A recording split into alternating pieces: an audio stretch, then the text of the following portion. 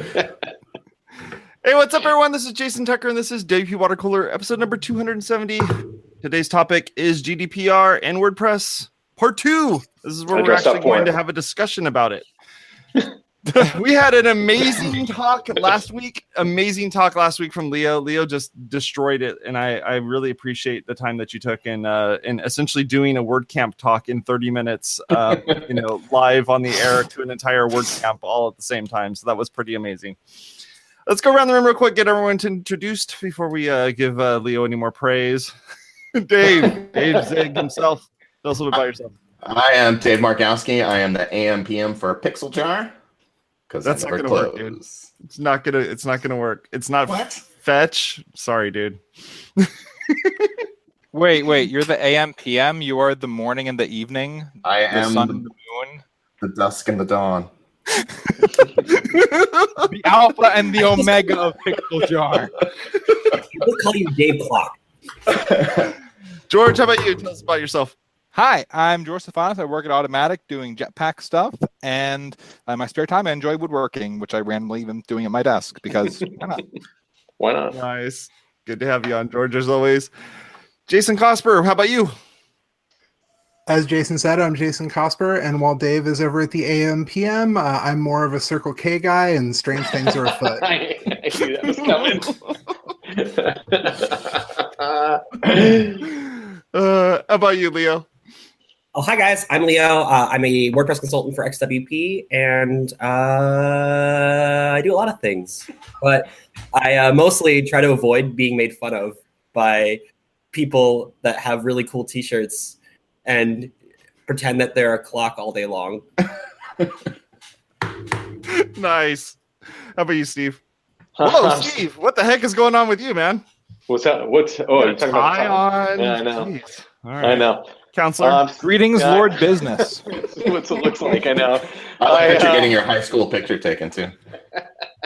That's what the backdrop looks like, doesn't it? It looks like it. I am Steve Zengin. I'm the founder of Zinc Interactive, and I run the OC WordPress meetup. And I'm also the lead organizer for WordCamp Orange County. Tickets go on sale in an hour. Woohoo! Nice. Buy your tickets now. I'm Jason Tucker. Well, not now, in an hour.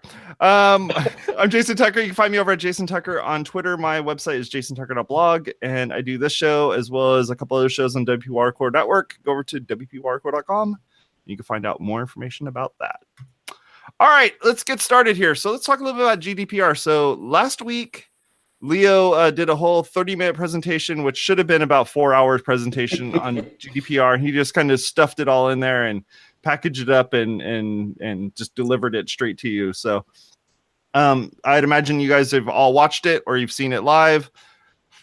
Let's discuss a little bit. So, I'm seeing themes, I'm seeing plugins, I'm seeing all these people, in the WordPress community that are essentially saying like, yes, we're doing GDPR stuff as well. I mean, you had Beaver Builder put out a thing this last week saying that they added some additional functionality to their forms. There's a bunch of these sorts of things that are happening, and it's good to see some movement happening in this. What do you guys think about this sort of thing to start out? Well, I mean, I think, and Leo's presentation is spectacular. I did get to see it in person as well with a little bit more time allotted to it. I think the important factor that we're seeing is how do we implement all of these things that are going on in our websites? So you kind of mentioned that Beaver Builder's addressing it in forms, which is one of the factors, but you've got issues like privacy policies. You've got issues like the double opt-in that's required. And I think some of the concern is going to be how many people are implementing that in how many different ways, and how do we come up with some kind of standardized approach so that we're looking at this as a holistic thing and not just, I'm handling it this way, we're handling it this way, where we see kind of like, I've been looking at schema.org stuff recently. You see a lot of different implementations and they don't all necessarily play well together. So that's my biggest concern right now. So you're more interested in standardization instead of the kind of oh crap scrambling that everybody's been doing up to this point. Yeah. This leads me to a really, really good point that I want to call out that's happening in the WordPress ecosystem, which is we have a really large working group, the GDPR compliance working group, as part of the Make That WordPress network of things. And 4.9.6 and 4.9.7, which are slated for release very, very soon. I think 4.9.6 is May 8th. Don't quote me. The internet's better at that. It'll start to include, the very first and really important parts of privacy policy management tools and consent tools that we're after. And at the end of the day, like, we don't want 90 plugins that do GDPR. We should just have Core do it.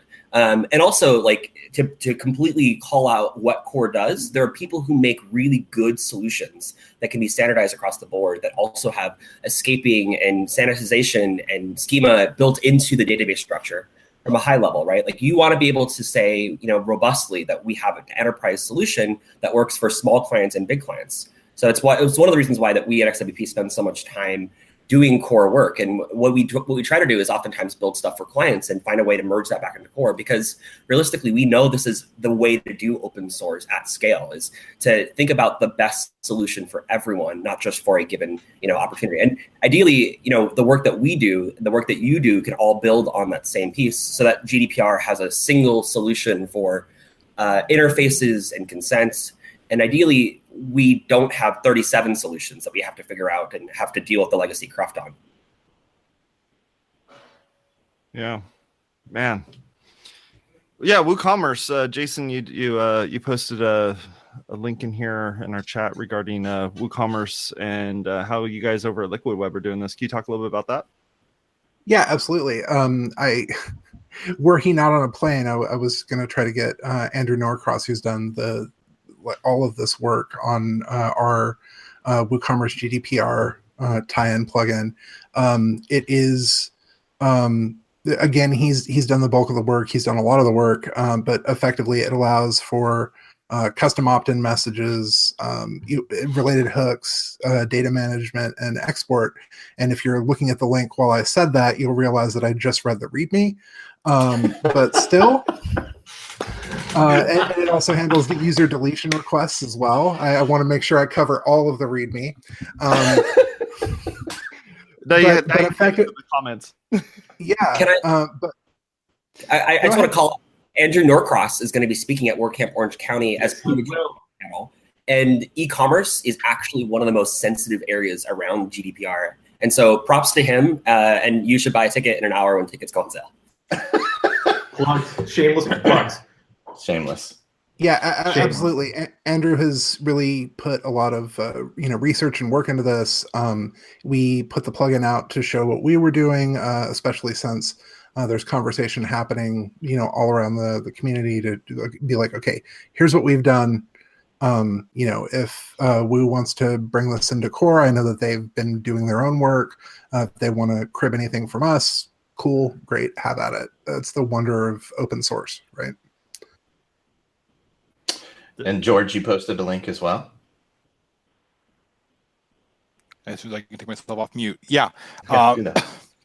I'll be doing some similar work in Jetpack with regard to a dedicated settings page for handling privacy documents, as well as ways in opting out of activity tracking, all sorts of stuff, just to be more clear. I mean, we've always had everything covered by the automatic privacy policy, but we're trying to, be a bit more understandable, I guess.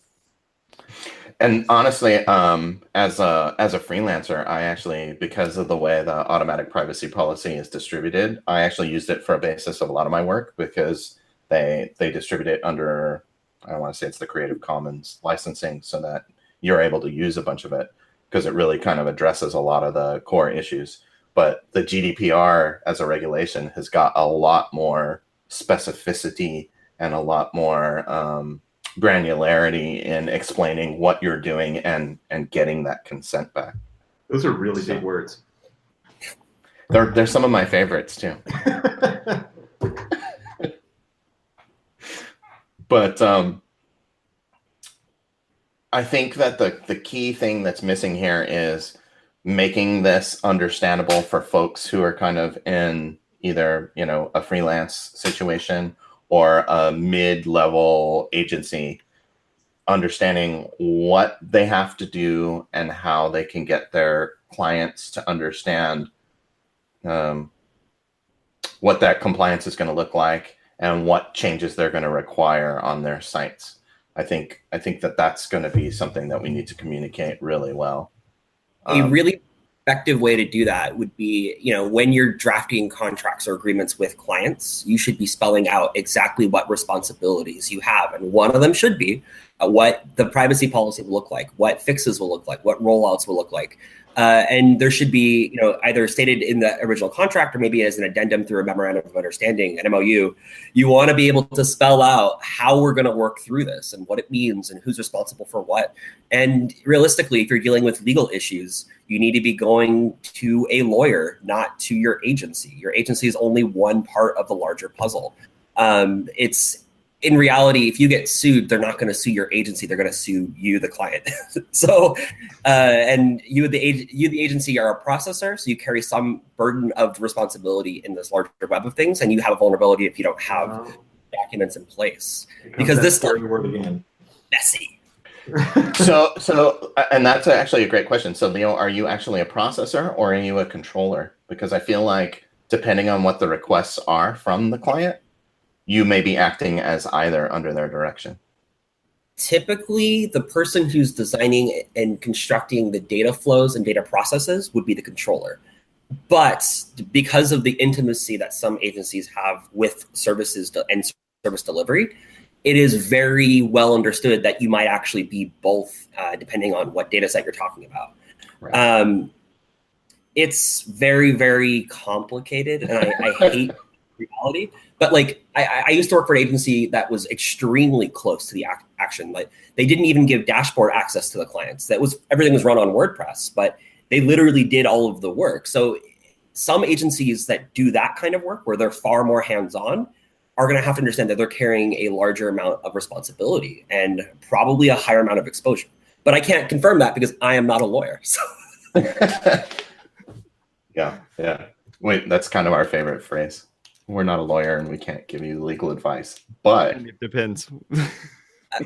As a business person doing business things, this is your business advice, period. Well, but the business advice I can give you is you can either spend a little now on hiring a lawyer or spend a lot later. It's up to you. And you should listen to Steve because he's wearing a tie. Yeah, absolutely. You should listen to everything I say today when I'm wearing a tie. It makes him both less funny and more believable.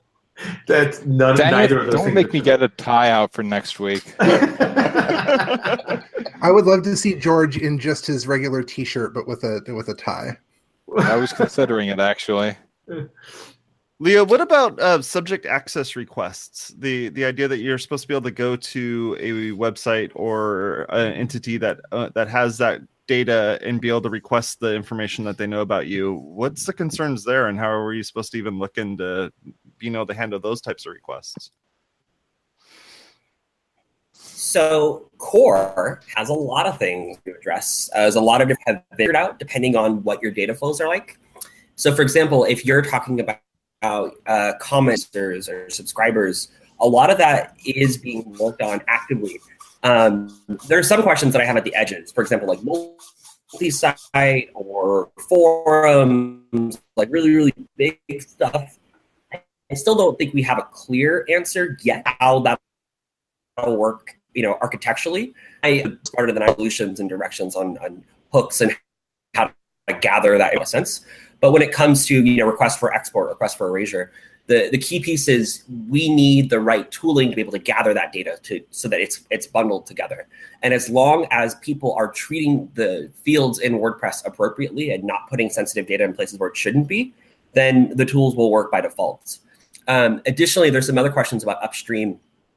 So if you're working with an ad network and you have data that is personal information that's stored outside of WordPress, the tools in WordPress aren't inherently going to be able to support those because the endpoints don't exist together. They're unbundled. So if you've got data that's existing elsewhere that needs to be consented on and people are requesting for export or erasure or correction or one of those subject access rights, you won't necessarily be able to work with that unless you build an interface or you think about that interface. And that isn't a simple thing. So again, I think part of GDPR tries to make people think about how to collect less data from the top and think about how to have less to worry about. And if you choose to have more to worry about, you're going to have to worry about it. I mean, we just heard in the news recently about how a lot of these DNS providers are now making it so that they just want to make sure that they're clearing out all their caches, clearing out all of their logs, clearing out all their everything. You have 1.1.1.1 DNS. You have 8.8.8.8. You got Quad 9. You have all these different companies that are kind of doing this stuff, and they're wanting to make sure. I mean, this is DNS. This is just like.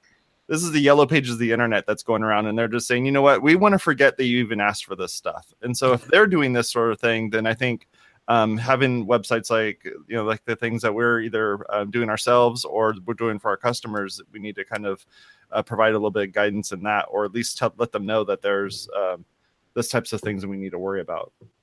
The most extreme example that I can think of on the internet that's worthy of note on this topic is probably Manchester United.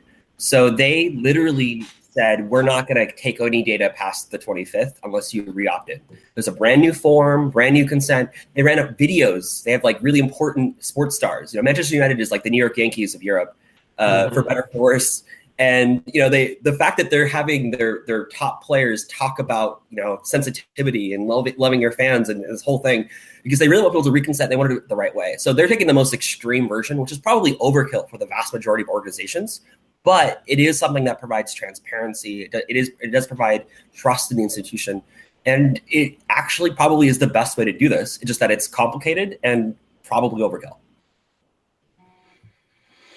That's kind of something that's something I wanted to kind of comment as Leo's take on this and Leo's presentation on this is so positive, because it really is at the core the idea that your data is yours. And I think we're seeing it played out large on, in our congressional hearings with Facebook.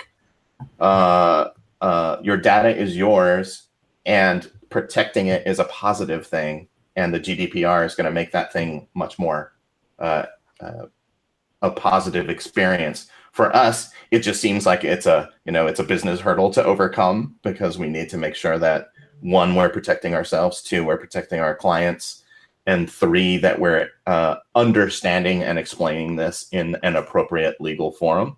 But ultimately, we're going to end up, theoretically, at least in Leo's opinion, in a better place than we are now in understanding what we're giving people and why we're giving it to them. So, I want to call this up, by the way. The testimony that in Congress that happened quickly followed up with something called the Consent Act, which I think is not extreme enough. I think we actually just need full-blown GDPR. Like, we should 100% take the same regulation and make it happen here in the US. And, if we're going to do it all the way. Don't have to do it. And consent doesn't go completely all the way in ways that, we deserve. Steve, you had something to say? I was just going to say, from an agency standpoint, this hasn't happened yet, but what if I have a client that says, I don't want to change. I don't want to change what we're doing, right? And they don't agree with what we propose.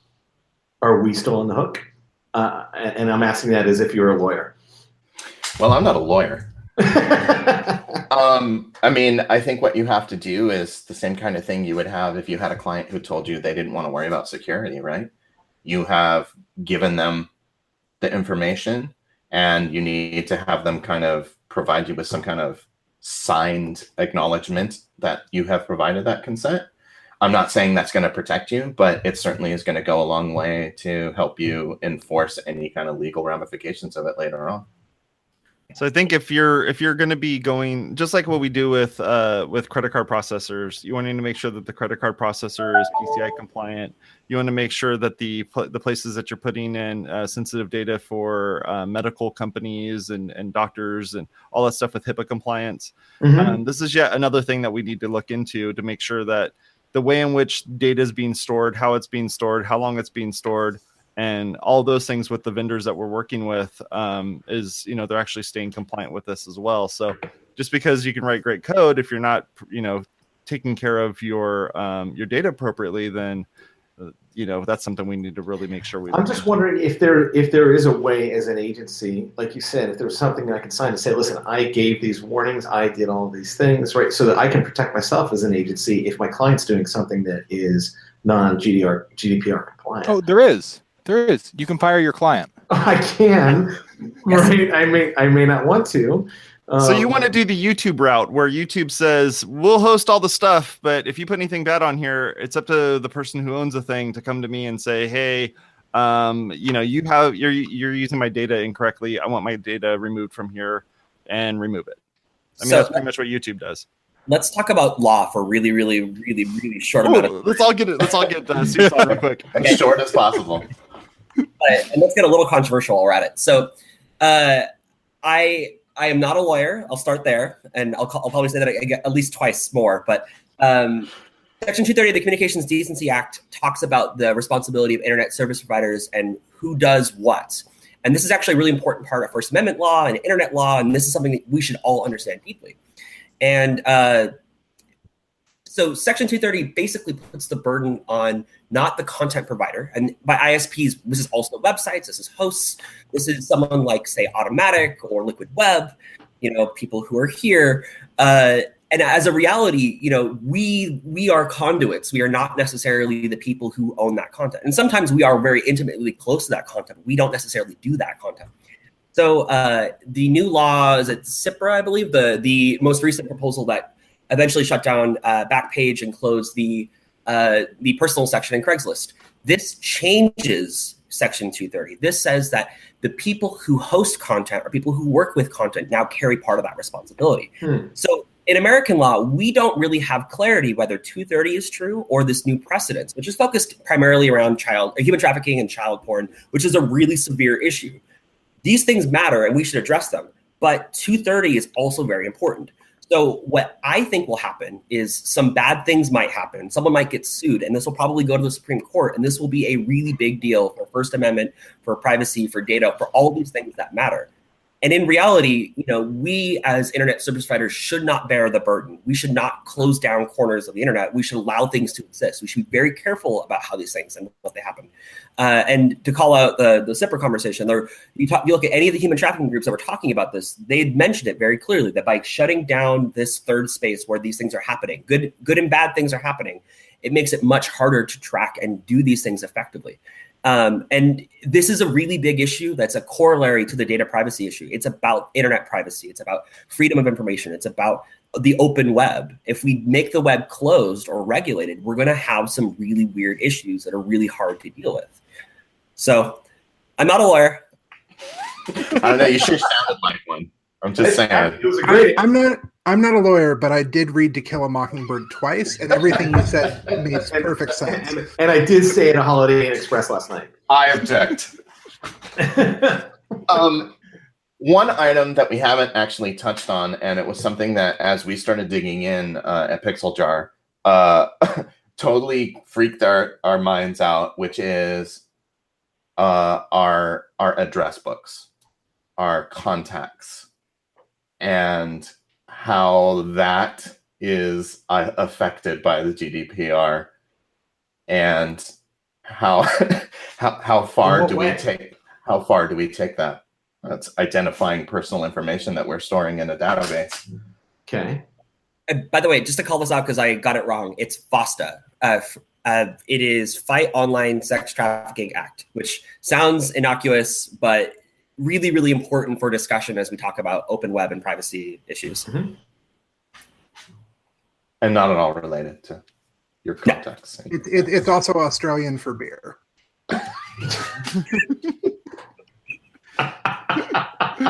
Oh my gosh, my friends are awesome.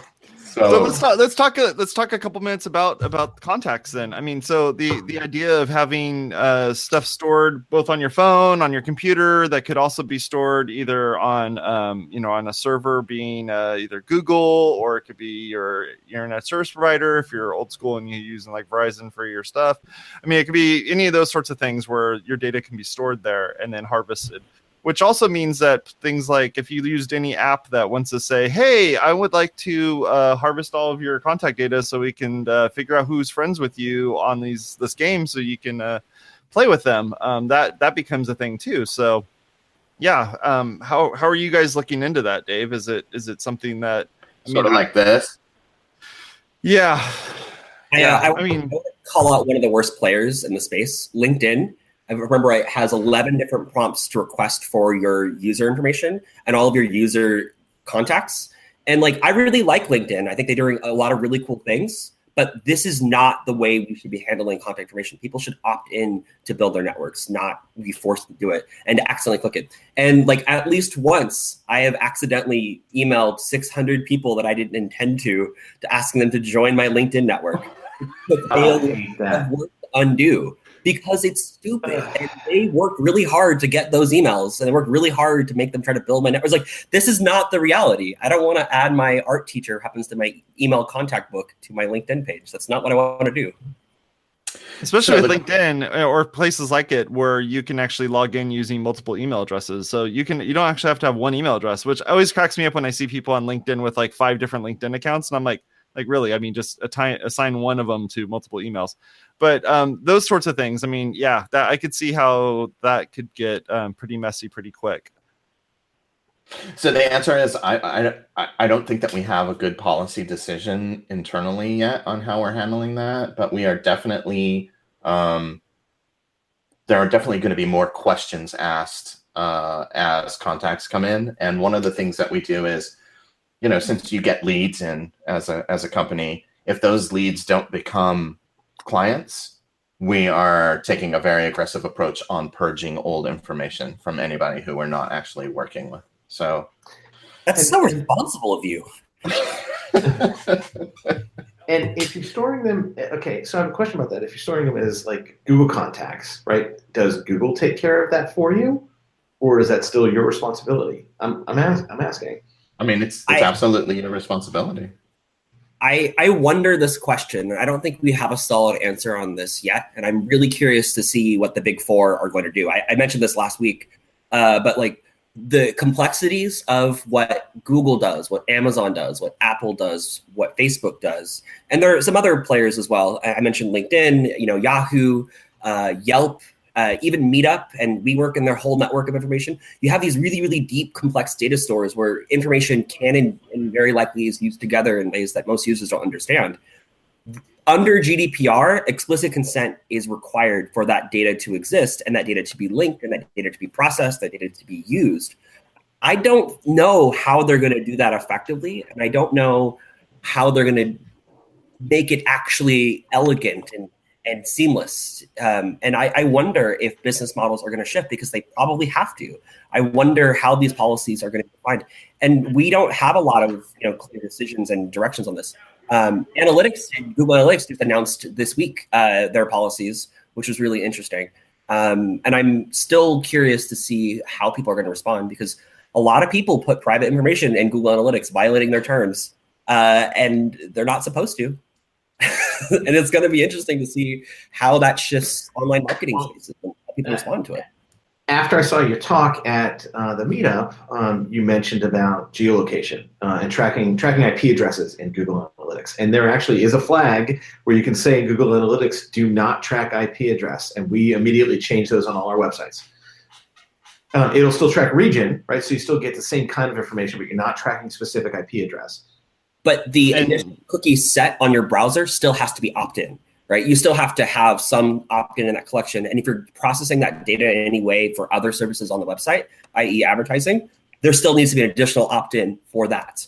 And damn you, Leo. God. Fine. Fine. But also, I don't. Yeah, even a couple months back, Apple put in some changes where they are not allowing MAC addresses to be seen on your phone. So if you use Fling or one of these types of processes to being able to kind of enumerate a network, you're not able to see any of the other MAC addresses that are on the network, which makes my job a lot more difficult because I have to carry around a computer instead of just using my phone to do these sorts of things. But essentially anonymizing more of the data that's both on your local network as well as globally and regionally. So yeah, and there's also hardware APIs. Like there was this question about someone like Uber, for example, knowing about battery life. If they know that your battery life is below X%, they can potentially use that data to charge more for a ride, for example, right? Like data inherently that is part of our devices can be used in ways that we don't quite understand and expect. And it's our jobs as technologists, as developers, as agency owners to explain and understand these issues and advocate on behalf of best practices and train people to become better data stewards. Definitely. Well, I want to say thank you very much for all of you for being on the show, hanging out with us, talking about GDPR as we have for 2 episodes now. I mean, we haven't even talked about Gutenberg this much. It's pretty crazy to consider that we're talking about GDPR this much. And I think GDPR is way more important than it comes down to Gutenberg and how we're going to be dragging blocks around on the screen. So without any of that, we're not going to be protecting ourselves here. So thank you very much for all of you for hanging out and talking about this very sensitive topic. And we're able to discuss it in a public forum like this. And go over to our website at wprcore.com. You can click on the links there to subscribe. And you can find all the show notes of all the different links and everything that we talked about for this particular episode, both on YouTube, on our podcast, as well as on the website. So you guys have a good rest of your day. Talk to y'all later. Bye-bye.